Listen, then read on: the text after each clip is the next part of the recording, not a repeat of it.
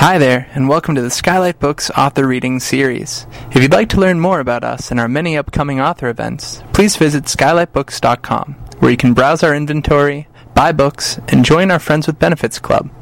You can also follow us on Twitter, Tumblr, and Facebook. To speak to a real live bookseller, please call 323-660-1175. Thanks for your support, and enjoy. Hi. Hello. Thank you very much for coming. Is it just me, or can people hear like a low hum, a disturbing low hum? Is there something we can do about the low hum? We can do about that low hum. Okay, good. It's so nice to see all of you. You're living my dream life. My dream life is to do exactly what you do, which is live in Los Feliz and then go to Griffith Park and hike in the morning and then come back and write an amazing book in the afternoon. What you're doing is my dream life. Okay, so I'll just keep talking. Hopefully the low hum will correct itself at some point. Okay, I'm going to tell you the worst thing that I ever did. It happened, my wife took me on a special occasion to a country house hotel. Even though I don't enjoy country house hotels, my wife's she's not great at working out what to do with special occasions with me. Like there was a time she took me on, she set us like a special surprise treat. She sent me on a spa weekend, even though she knows I don't like being touched. And, Yay. And while I was being massaged at the spa weekend, the masseur said to, I was like awkward and I was trying to make conversation, and so I was talking about my terrible memory. I said, I can't remember anything about my childhood. My memory is just completely gone. And as she was massaging me, she said, well, most people who can't remember anything about their childhoods, it turns out once they recover their lost memory, they were sexually abused by their parents. So I said, well, I'd remember that. So anyway, my wife took me to this restaurant in this country house hotel, and it took ages for the soup to come, and I was shooting the waiter's paranoid, hungry glances, and then finally the soup came, and I began to eat it ravenously, and my wife said, John, see that girl on the next table? And there was a girl on the next table, about 14, sitting with her parents, and Elaine said, I just saw her mimic the way you ate your soup. And I said, really? And she said, yeah, she did this impersonation of someone eating their soup disgustingly. And I said, how did her parents respond? And she said, they smiled. And I said, I'm going to the toilet. I am a grudge bearer. I do bear a grudge. Not so long ago, I woke up in the middle of the night realising I was still annoyed with the boys who threw me into Roath Park Lake in Cardiff in 1983. So, is that an applause for... Oh, really? Wow. No one who even lives in Cardiff ever applauds Cardiff. Are you the only person who has ever applauded Cardiff? So you're no longer welcome there, are you? No, definitely not. I gave a talk in Cardiff recently, and during the Q&A, someone said that I was the only Welsh person who has completely lost their Welsh accent and affected a Northern English accent. I had nothing I could say about that. It's absolutely true. So I went on to Friends Reunited, and I found one of the boys who threw me into Roath Park Lake in 1983, and I emailed him to inform him that I am now a best-selling author. So he emailed me back and said that the reason why they threw me in the lake was because I was a pain in the arse, and the tenor of my email leads him to suspect that I haven't changed. So that didn't work out how I'd hoped. So I came back from the toilet and I saw the girl walking towards me on her way to the toilet, and it was just me and her alone in this grand hallway at this hotel, and I thought, she's so rude. And the terrible thing is, she will never know that I know she mimicked me. And then I thought, I've got to say something to her. But what? I could be like insulting. I could say it's not nice to grotesquely mime the way people eat their soup, and I see you hunched over your food frumpily and I don't mimic you. And I thought, no, that's not right. And then suddenly I knew exactly what to do. I thought, it is simple but devastating. I'll catch her eye and silently do an impersonation of someone eating their soup disgustingly. Not a word will pass between us, but she'll know. She'll know she's been caught out. I should tell you, all this happened in the space of about 1.5 seconds. So we were 6 feet apart now. And I was suddenly incredibly nervous about the whole thing because it's combative and I'm really not a combative person. But I thought, do it, John. If you don't, you'll regret it. And so I did. My heart was racing, but I made it look casual. And I looked her straight in the eye. I opened my mouth and rhythmically moved my hand up and down towards my mouth as if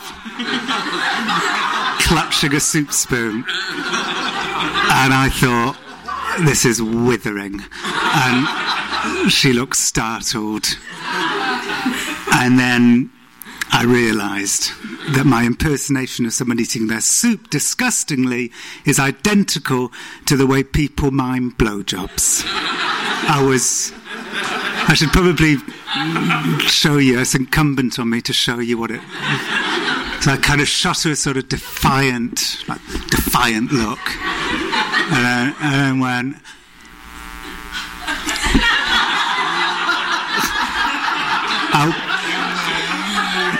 I was a middle-aged man miming a blowjob. I'll stop now. Anyway, I think the moral of this story is... By the way, that story isn't in my book, so you can buy it and not worry that you have to be re-triggered by that story. I think the moral of that story is that shame internalised leads to horror, whereas shame let out leads to a funny story. And also horror. This is quite an LA book. In fact, somebody who's in the book is here in the crowd. A gay porn star called Connor Habib. Where Connor? Hey, Connor was incredibly helpful. And it's really along these lines. It's the idea. One of the things I write about in the book is how our shameworthiness lies in the space between who we are and how we present ourselves to the world. And like with one of the people in my book, Jonah Lehrer, who's also an LA person, the pop science writer who was caught faking Bob Dylan quotes, his space between who he was and how he presented himself to the world was as wide as the Grand Canyon. And his shameworthiness was huge, was enormous. Do people know the Jonah Lehrer story?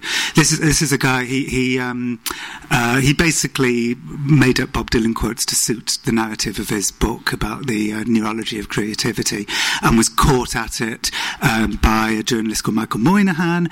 And when Michael said these quotes sound suspicious, like he quoted Bob Dylan as saying that creativity was just a hard thing to describe. It's just the sense that you've got something to say. And Michael Moynihan, reading this at home in Brooklyn, thought, when the fuck was Bob Dylan ever that helpful to journalists? It sounded like the Jonah Lehrer quote and not a Bob Dylan quote. So he emailed Jonah, and Jonah did the very human but incredibly stupid thing of basically saying, no, my Bob Dylan quotes are accurate, it's history that's wrong. And then the two men just went at each other, and it was kind of horrific, the terror of being found out. All of us have that terror, and also the terror of finding somebody out. When Jonah tried to apologise, so eventually he was disgraced, and when he tried to apologise, he did this other thing. He instead of admitting, instead of owning his faults, instead of narrowing that gap, it was just as wide. So he gave this apology speech, where he was putting his flaws within the context of neuroscience, like I succumbed to the kind of flaws that only smart people succumb to. And in fact, I've got a little clip, I'll play it, of Jonah trying to apologise. This was a public apology that was being live streamed on the internet, and the Journalists Foundation, that had booked him to do this apology, unbeknownst to him, had erected a giant screen live Twitter feed right behind Jonah's head. So anybody writing at home could like tweet their ongoing opinion on Jonah's quest for forgiveness, and the tweets were. I don't think the Knight Foundation was being like monstrous. I think they were being naive, and they didn't realise that we could be this horrific as human beings. Because as Jonah was trying to apologise, let me show you this short clip. Here we go. If we are not prepared to deal with our mistakes, if we try to hide them away, as I did, then any error can become a catastrophe. This is what happened to the FBI forensics lab. So, as Jonah continued to apologise, there was another screen where he could see all the tweets like cascading into his eye line. So as he was trying to apologise, we were writing Jonah Lehrer boring us into forgiving him. And Jonah Lehrer, imagine if you're standing up in court, imagine if it was an actual court and the murderer is trying to apologise and explain, and the jury are yelling out, bored, sociopath. That was... But a lot of it was Jonah's fault because of that space. And I was talking to Connor Habib about that space. He said, I've actually got a quote from what Connor said to me from the book. He said, Connor said that as it happened, he was a gay porn star, and if I wanted to know more about his work, I should Google him. I did, and immediately saw many close-ups of his anus.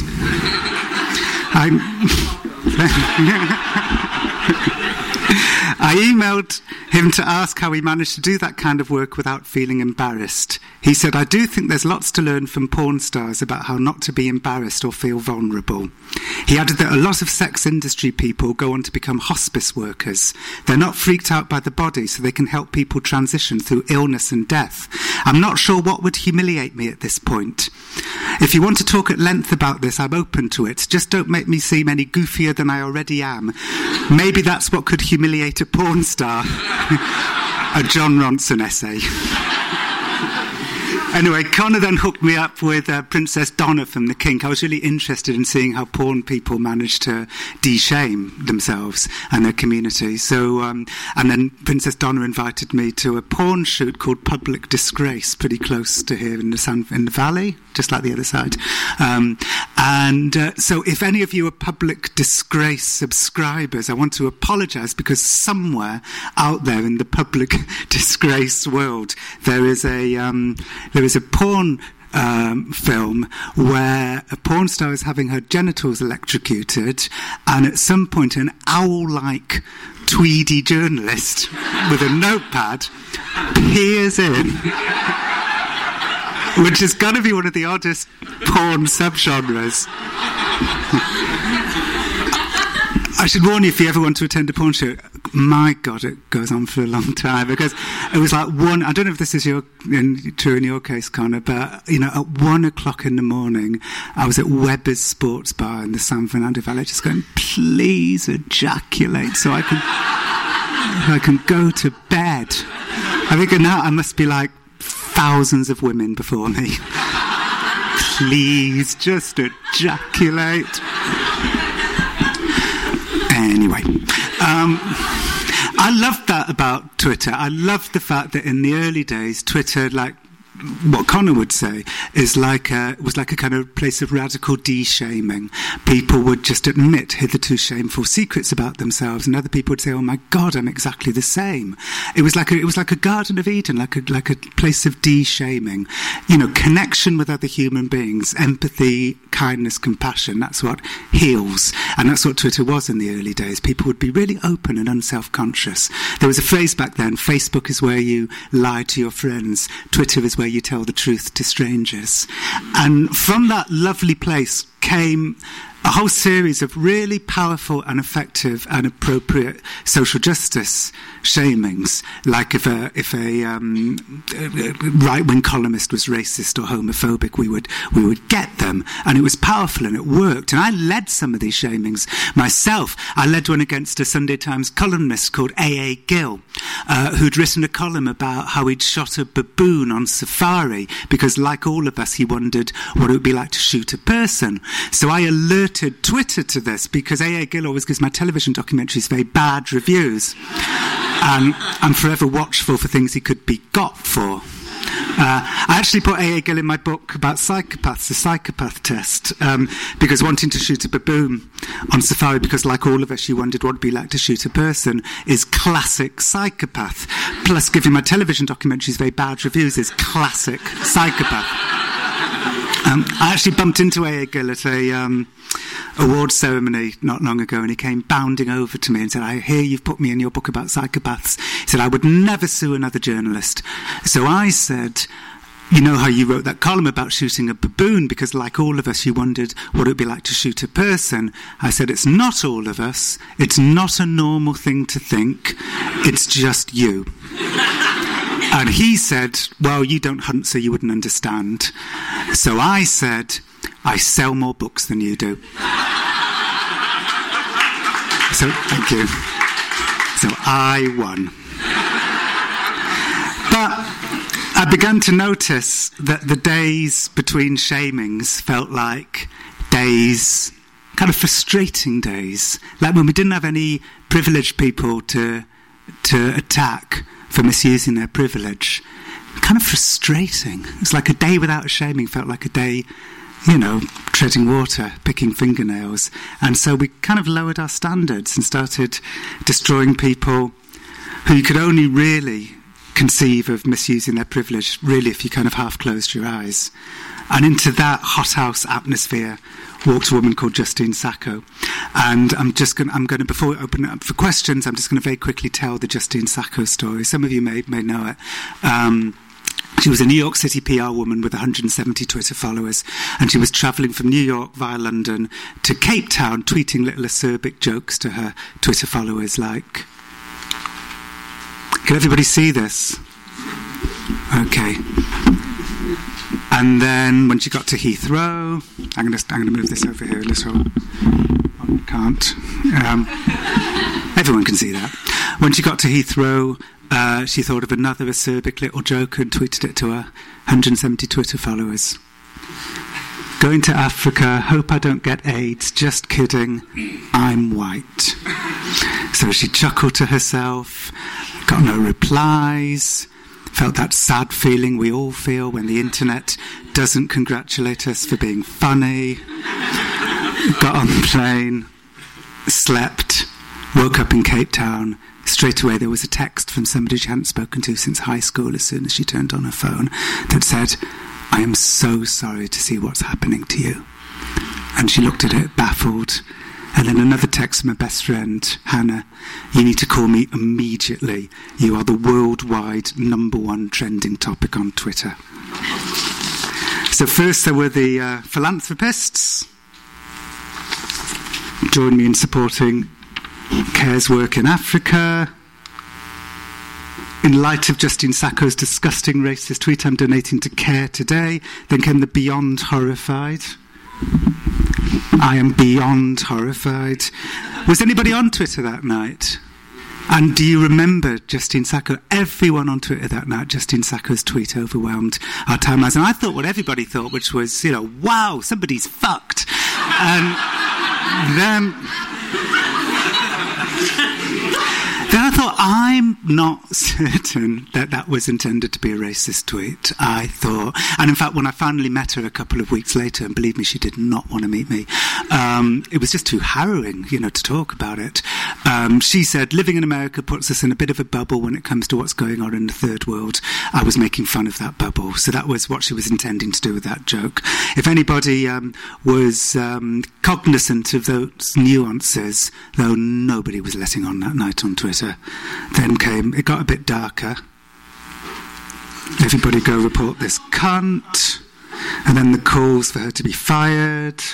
If I can just get Justin Sacco fired, my day will have been well spent. Hashtag getting fired.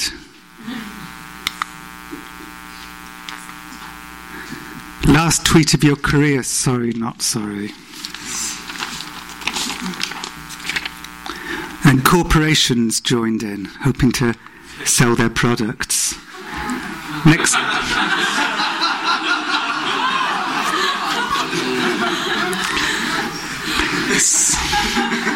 And then came the trolls. I'm actually kind of hoping Justin Sacco gets AIDS, lol. Somebody else that night wrote, somebody HIV positive should rape this bitch and then we'll find out if her skin colour protects her from AIDS. Nobody went after him. It's like we can only destroy one person a night. It's too complex to destroy Justine Sacco, but also destroy somebody who's destroying Justine Sacco. That's too complicated. Justine was really uniting a lot of disparate Twitter groups that night. You demented bitch, retarded racist bitch. And then came her employers. This is an outrageous, offensive comment. Employee in question currently unreachable on an international flight. And that's when the anger really turned to excitement. All I want for Christmas is to see Justine Sacco's face when her plane lands and she checks her inbox. Oh man, Justine Sacco's going to have the most painful phone turning on moment ever when her plane lands. We're about to watch this Justine Sacco bitch get fired in real time before she even knows she's being fired. Well, bitch, how does it feel to be fired for Christus? The furore over a tweet had become not just an ideological crusade against her perceived bigotry, but also a form of idle entertainment. Her complete ignorance of her predicament for those 11 hours lent the episode dramatic irony and a pleasing narrative arc. As her flight traversed the length of Africa, a hashtag began to trend worldwide. Hashtag has Justine landed yet? A Twitter user worked out exactly what plane she was on and linked to a flight tracker website.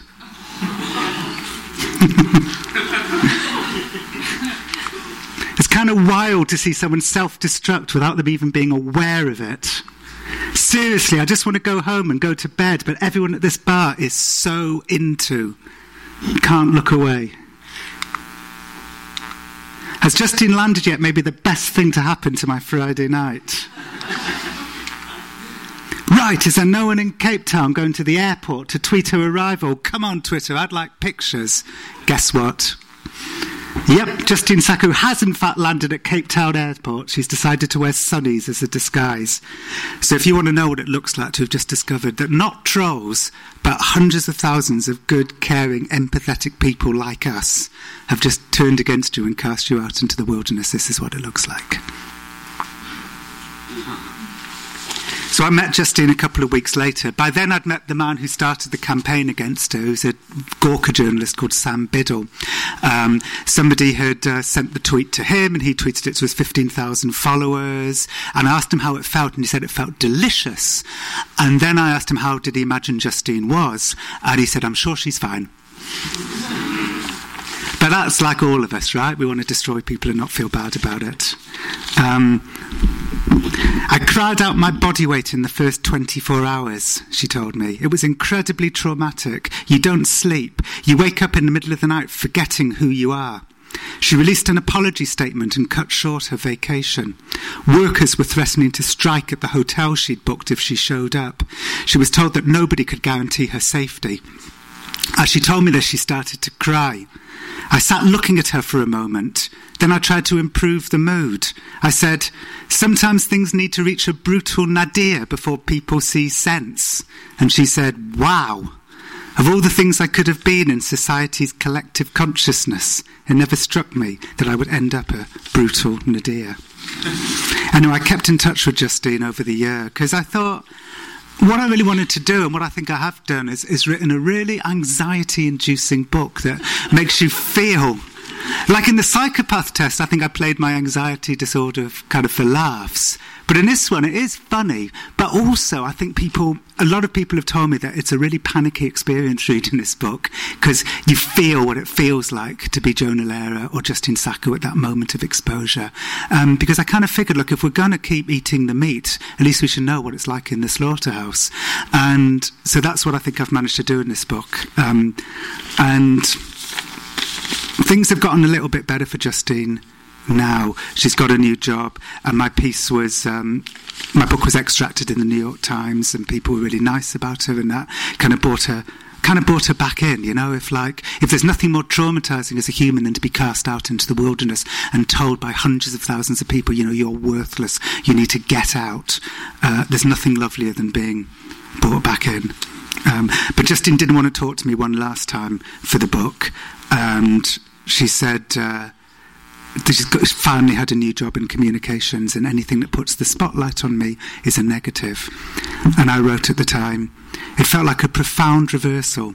When I first met Justine, she'd felt compelled to tell the tens of thousands of people who tore her apart how they had wronged her. But I think she now understood that her shaming wasn't really about her at all. Social media is so perfectly designed to manipulate our desire for approval. And that's what led to Justine's undoing. Justine's tormentors were instantly congratulated as they took her down, bit by bit, so they continued to do so.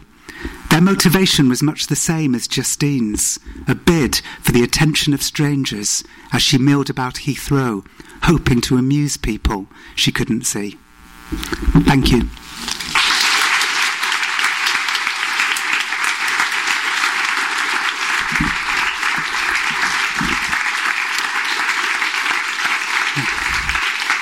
Thanks. Does anybody have any questions?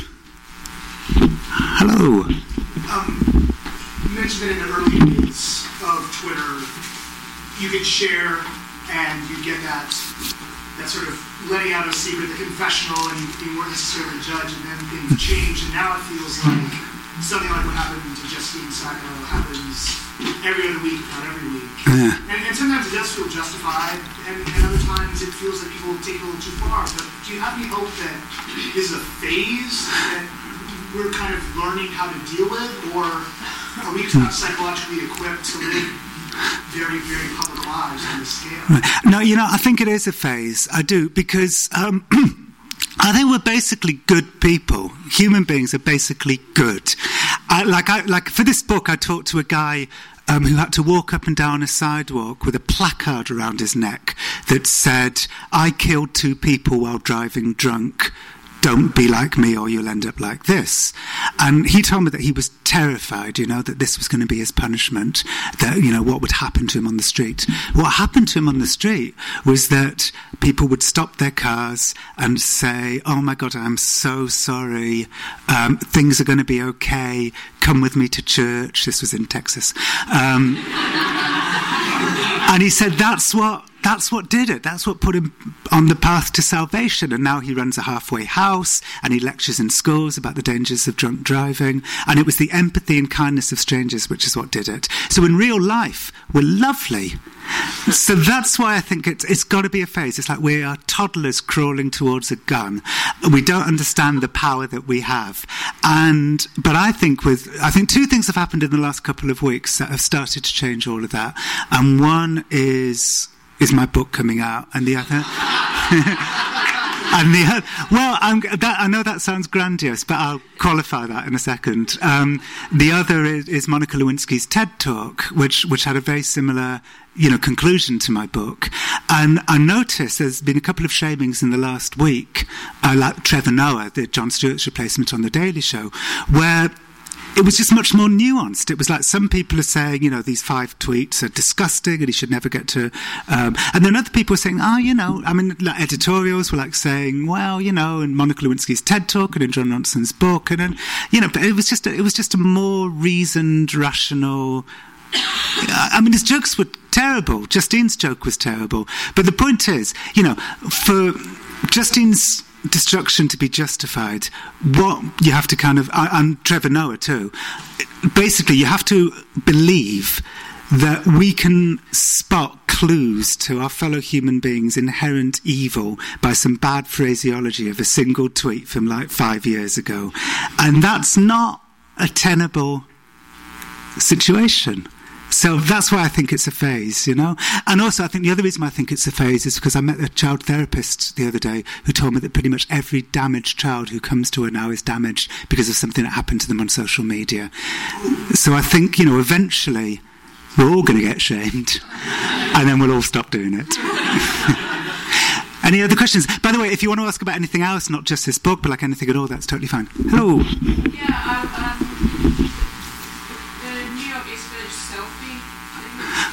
Oh yeah, the selfie women. I just wanted to know if there was one woman that tweeted an ironic selfie about taking a selfie at a fire and then backfired, and she was part of the story of the awful narcissist with the selfies.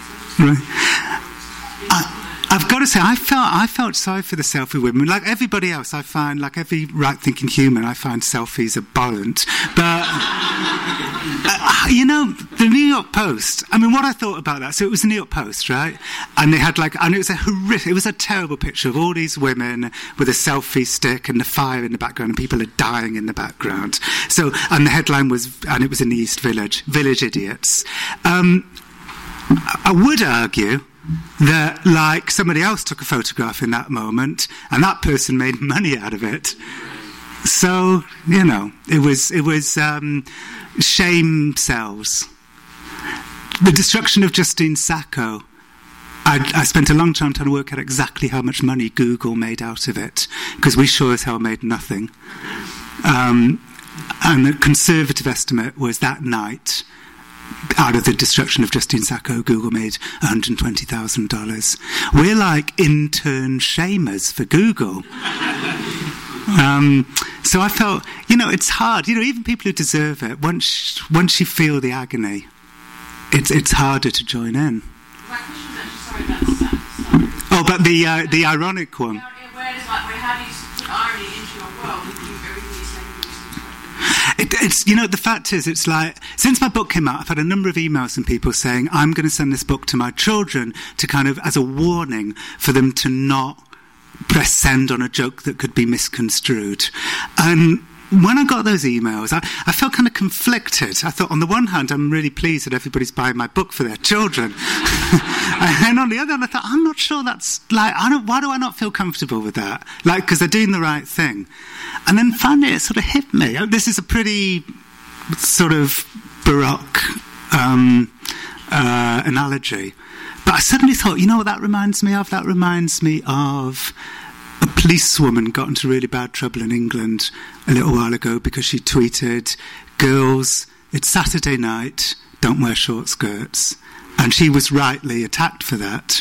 It's victim blaming. It's like if somebody writes a liberal joke that's misconstrued, and I would say deliberately misconstrued. I mean, I think I can't be the only person who understood the nuance of Justine Sacco's joke. I think the behaviour change should come for the people who pile in. You know, because we're the ones with the power now, and it's incumbent on us, given that we're the ones with the power now, to be judicious. And to understand there's a difference between people who deserve it and people who don't. You know, given that we are the ones wielding the punishments now. I'm really glad, by the way, you're putting up one hand at a time, because I always get really flustered if two hands go up at once. I would make a terrible Sophie. Oh, no, there's 2, 3 hands. I'm overwhelmed. I would make a terrible Sophie in Sophie's Choice, I realise. I'd say, kill both my children. Hi.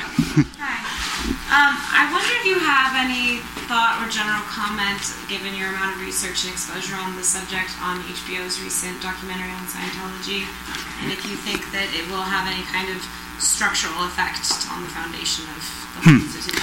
I watched that documentary like 2 nights ago, so it's fresh in my mind. Personally, I think... I knew this actually myself, and it was really good to get the figures, because I've spent a lot of time inside Scientology buildings when I was writing the psychopath test, and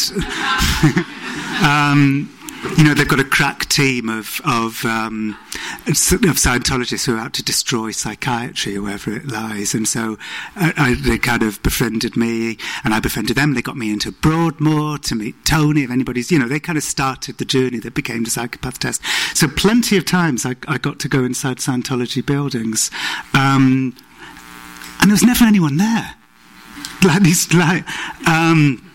I realise I'm in Los Feliz, so the chance of there being Scientologists in the audience is very high. But there was never anyone there. It's like they seem to have an enormous amount of money, and according to the Alex Gibney documentary, less than 50,000 active members. So I kind of think it's crumbling from within. Thanks. Hi. By any chance did you reach out to Michael Richards or anybody in the stand-up community that works in professional provocation? I did reach out to Michael Richards, and he said no. I still harbour hope, actually, for a future project that I might. I mean, Michael Richards was so interested because he was so laid low by it for so many years, and I just really, and I was honest with him, I really want to meet you because I want to know why it just broke you down. So you seem to have fared worse than almost anybody, and maybe that was a bad sell. It reminded me of when I've emailed for the psychopath test. I emailed the Enron people and Bernie Madoff and said, "Can I come and interview you in prison to find out if you're a psychopath?" And I got no replies. And then I had to change tack and say, can I interview you because I believe you may have a very special brain anomaly that makes you fearless and interested in the predatory spirit. And that's how I ended up getting corporate psychopaths to talk to me. And it just, it's the irony of the fact that one of the items on the psychopath checklist is cunning manipulative isn't lost on me. Hi. Yes. Going back to how this type of shaming on social media might be a phase or not, right? To me, it looks like just a natural outgrowth of certain, social predilections, how we understand agency. But it's undeniable that these technologies, cell phones, social media, they're connecting people who haven't had access to global markets or, conduits of transportation, whatever, beforehand. So still, the mediums that we're using these things with have some positive. Oh, no doubt. But so the thing is, might the phase then, or what would you think about the phase being one of just how capricious we are with these technologies and how serious or the prolific level of how much we tweet and post and we create these commodified agencies of our identities. How Sure. That tempering down, because frankly, I don't see. Yeah, I think possibly. I think possibly. My son, my son's here, and he's barely on social media, and so I think I think people are beginning to think, Christ, if things don't calm down, it's just better to be away than on it. Yeah, and people are getting catfished, and all these terrible things are happening. Actually, my friend Maeve Higgins, did say to me the other day that she would rather be emotionally manipulated by a stranger on the internet than come face to face with an actual catfish, because they look kind of horrendous. But of course, the positive side of it is, goes without saying, it's unbelievably positive. I mean, and it helps me and it helps everybody. Like, if something bad is happening to me in my everyday life, it's really nice to go onto social media. I mean, the good thing about the mutual approval machine and, the echo chamber is that you surround yourself with eloquent, funny people, and it helps. So, yeah. Hi. Hi. Do you think that the media's, because I know, because Gawker sort of perpetrated the Justice and Sacco story, and I know that I read an apology, I think, actually. Do you think the media will sort of change in perpetuating this, and because they get tips about personal people or unfamous people's errors, and then they spread them, and they'll change? I think there'll have to be a change. The reason why Gorka apologised, Sam Biddle, the guy who started the campaign, he was at the end of his own shaming campaign, and he tweeted, "Bring back bullying," and so he was shamed, and then he took Justine Sacco out for dinner and apologised to her. I have a sneaking suspicion also that he knew my book was about to come out and he wanted to get in there first. Yeah, so that's why he apologised to her. I guess, the media will stop. I mean, I think we all know, that turning our fellow human beings into the worst thing that he ever did, into these kind of one-dimensional demons, this kind of, cold, judgmental, unempathetic way of dealing with our fellow human beings is sort of shallow and wrong. And we do it on social media, and we do it in the mainstream media, and it's like the default. And I kind of think, actually, I've come to this realisation personally, like 25 years ago, I'd do that to people. But then when you realise that actually making a full-rounded, empathetic portrayal of somebody doesn't make your story worse, it actually makes your story better. It's richer and more nuanced, and people like it. That's what people like. I think, when that spreads, that'll become more prevalent. Hey. I've always admired and appreciated how empathetic you are to some people you write about, especially down further back extremes, or Dave Dyke, people like that. I want to know, do you get responses back from them? Do you keep a correspondence with them? Yeah, I'm still in touch with David Icke to this day. He actually asked me to be a character witness in his libel trial a couple of months ago. This is because David Icke... people who don't know, I write about him in my book, Them. He believes that the world is being secretly ruled by giant blood-drinking, child-sacrificing, paedophile lizards. And then the reason why I wanted to tell his story is because the Anti-Defamation League and various other anti-racist organisations came out to say they were convinced that when David Icke said blood-drinking, child-sacrificing, paedophile lizards, he was using code, and what he actually meant was Jews. To which David Icke said, no, honestly, really, I mean lizards. The ADO said, well, that's code too. And I just thought that was really funny that, the crazier the conspiracy theorists and the extremists get, the crazier our responses towards them. And I followed David Icke to Vancouver, where he was doing his kind of lizard tour, and the anti-racists were trying to get his books seized and incinerated, and they were getting his interviews cancelled, and it culminated in them launching a custard pie attack, just like in the new book, a custard pie attack at this book signing, because they thought the pie would hit his face, and then he would be so humiliated that he would just be pompous in front of his fans, and that would show everybody what an idiot he was. So that was the plan. But the pie missed him completely and hit the children's book section. So it really backfired. Anyway, one of the people who was involved in organising the pie attack then sued him for libel, so he asked me to be a character witness. I was really glad that they settled out of court, because I'm sure that the attorneys would have found a way to have blamed me for everything. Hi. Speaking of attorneys, I have a question. I don't know if you touched on this, but I'm really dying to hear your thoughts on there's kind of a controversial theory in criminal justice world with Professor Dan Kahan at Yale. I'm using public shaming as an alternative to incarceration. Right. I really want to hear your thoughts on that. It's kind of like an idea of how to change behavior without being terrible. Yeah, no, I do. I mean, I met a judge in the book called Judge Ted Poe, who sentences people to these incredibly ostentatious public punishments, including the placard man. And I like most people, I thought, God, this guy's nuts. He's like a kind of Texan judge, and he's friends with George Bush, and he sentences people to these kind of narcissistic punishments. And so I went to see him, really expecting to damn him, frankly. And I thought we would learn. I thought, we're becoming like him, so. I write all of this, I'm very honest about this in the book. We're becoming like him, so let's show, us, who we're becoming.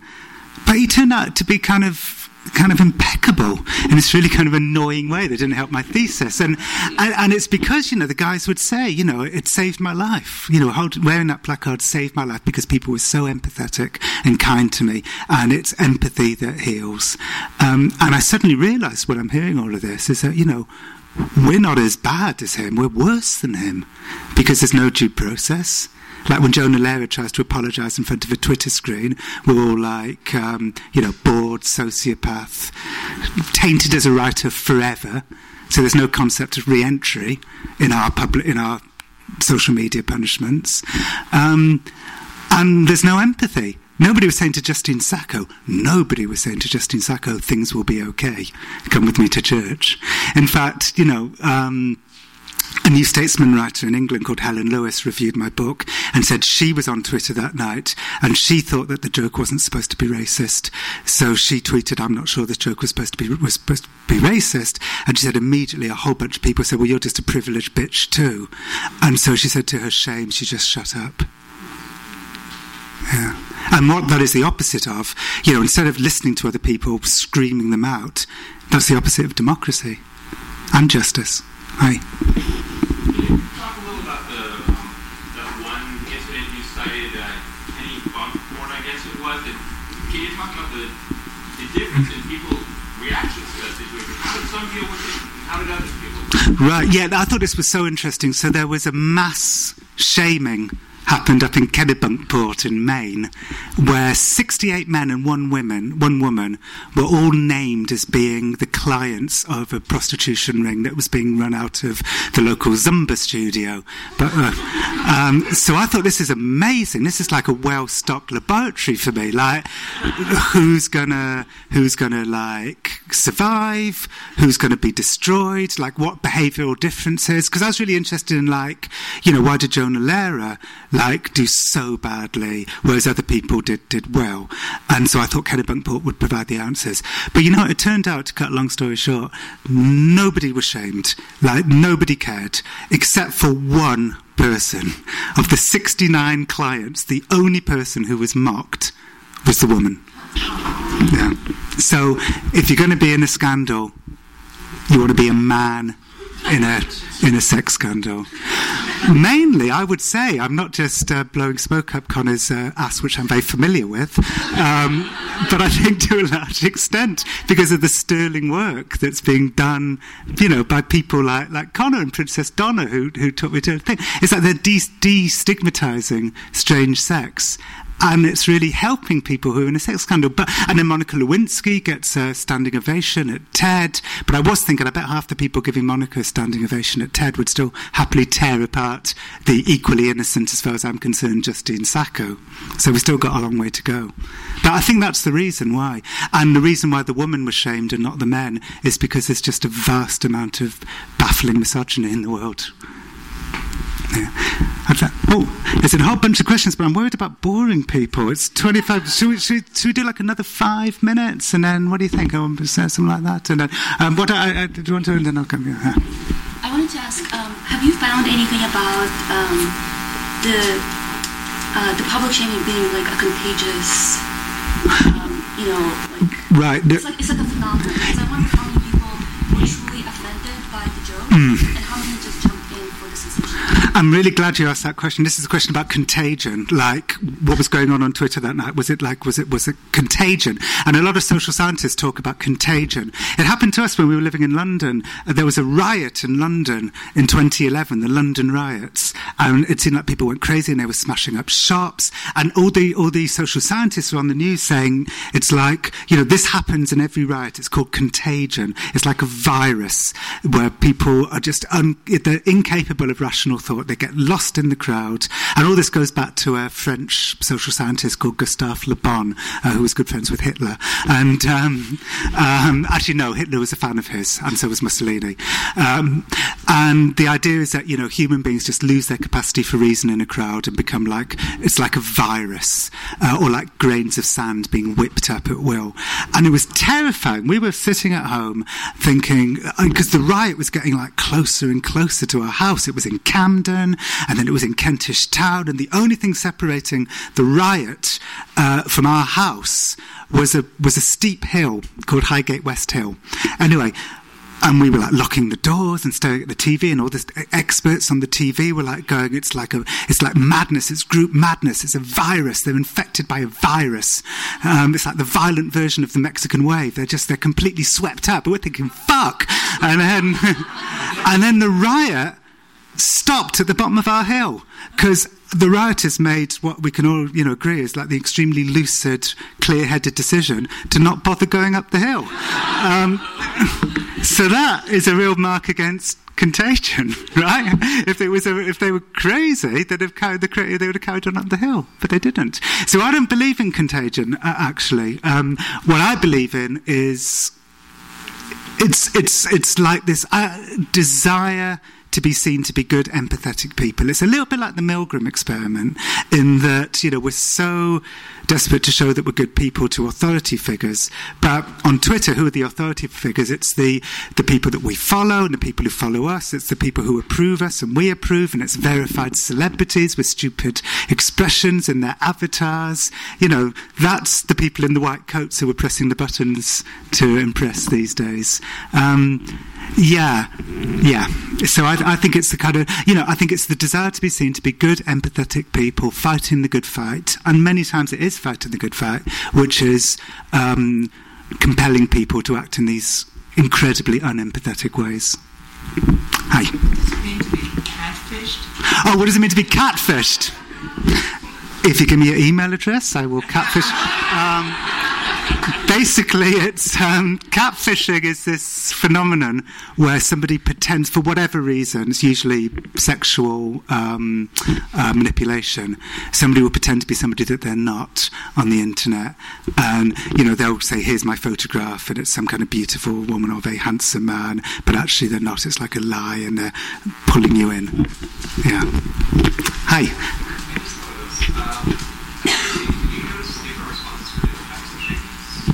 Different types of responses to different kind of shamings, like different transgressions. Yeah, I mean, this is the thing. I should probably, unless somebody's got like something that will lead me to like a really funny punchline-y ending, we should maybe sort of head towards the end now. But yeah, because the power is in our hands. Like, why do people not get destroyed in sex scandals nowadays, unless you're a woman? Because nobody cares. Because the power's in our hands now. So what is shameworthy now? It's something that's a more important transgression than a sex scandal. It's the misuse of privilege. But the problem, of course, is that, people like Justine are getting caught up in this collateral damage. And collateral damage, I don't think is... I had a big argument, a sort of on-air argument with Jesse Thorne today about whether collateral damage is appropriate or not. And I was like going, I don't think collateral damage is appropriate. No, we don't support collateral damage in wars, so why do we support it in our war on social media? And Jesse Thorne was saying, no, when you're fighting privilege, sometimes a bit of collateral damage is appropriate. And I thought, of all the people in my interview schedule, like when I'm going down the list, I didn't think Jesse Thorne would end up being Malcolm X. He's like the whitest man in the world.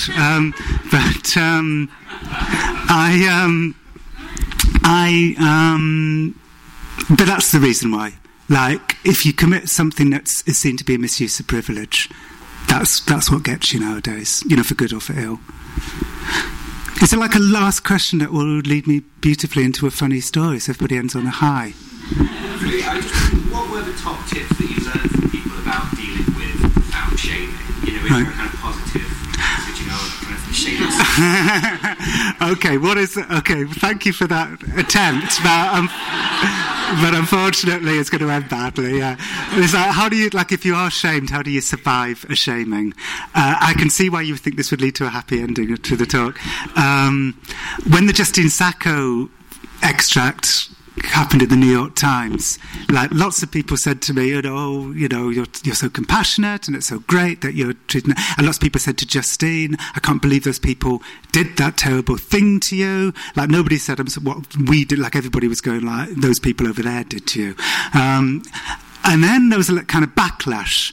and about 200 people all tweeted me at once, and I think they all kind of knew each other, and they were basically saying, so what racist is Jon Ronson going to put his cape on for next?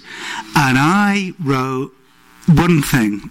I said, by the way, the Justine Sacco extract in the New York Times is... it's not a standalone article, it's an extract from my book. That's all I wrote. And then a whole bunch of people went, oh, now Jon Ronson's saying it's an extract from a book. Like, what the fuck does that mean? It was always an extract from a book. But anything I say in that moment is like evidence for the prosecution. So all you can do in this situation when you're being shamed, even a mini shaming like that one, is to just be absolutely silent. So the happy ending to this is that in this surveillance society that we've created for ourselves, which is damaging all of our children, if you want to survive, the only thing you can do, which is like the opposite that you want to do as a human being, because human beings are social creatures who want to explain and connect and empathise, is to either be silent or be bland. If you want to survive this world we've created for ourselves, either limit your tweets to cats and ice cream or just shut the fuck up. Thank you.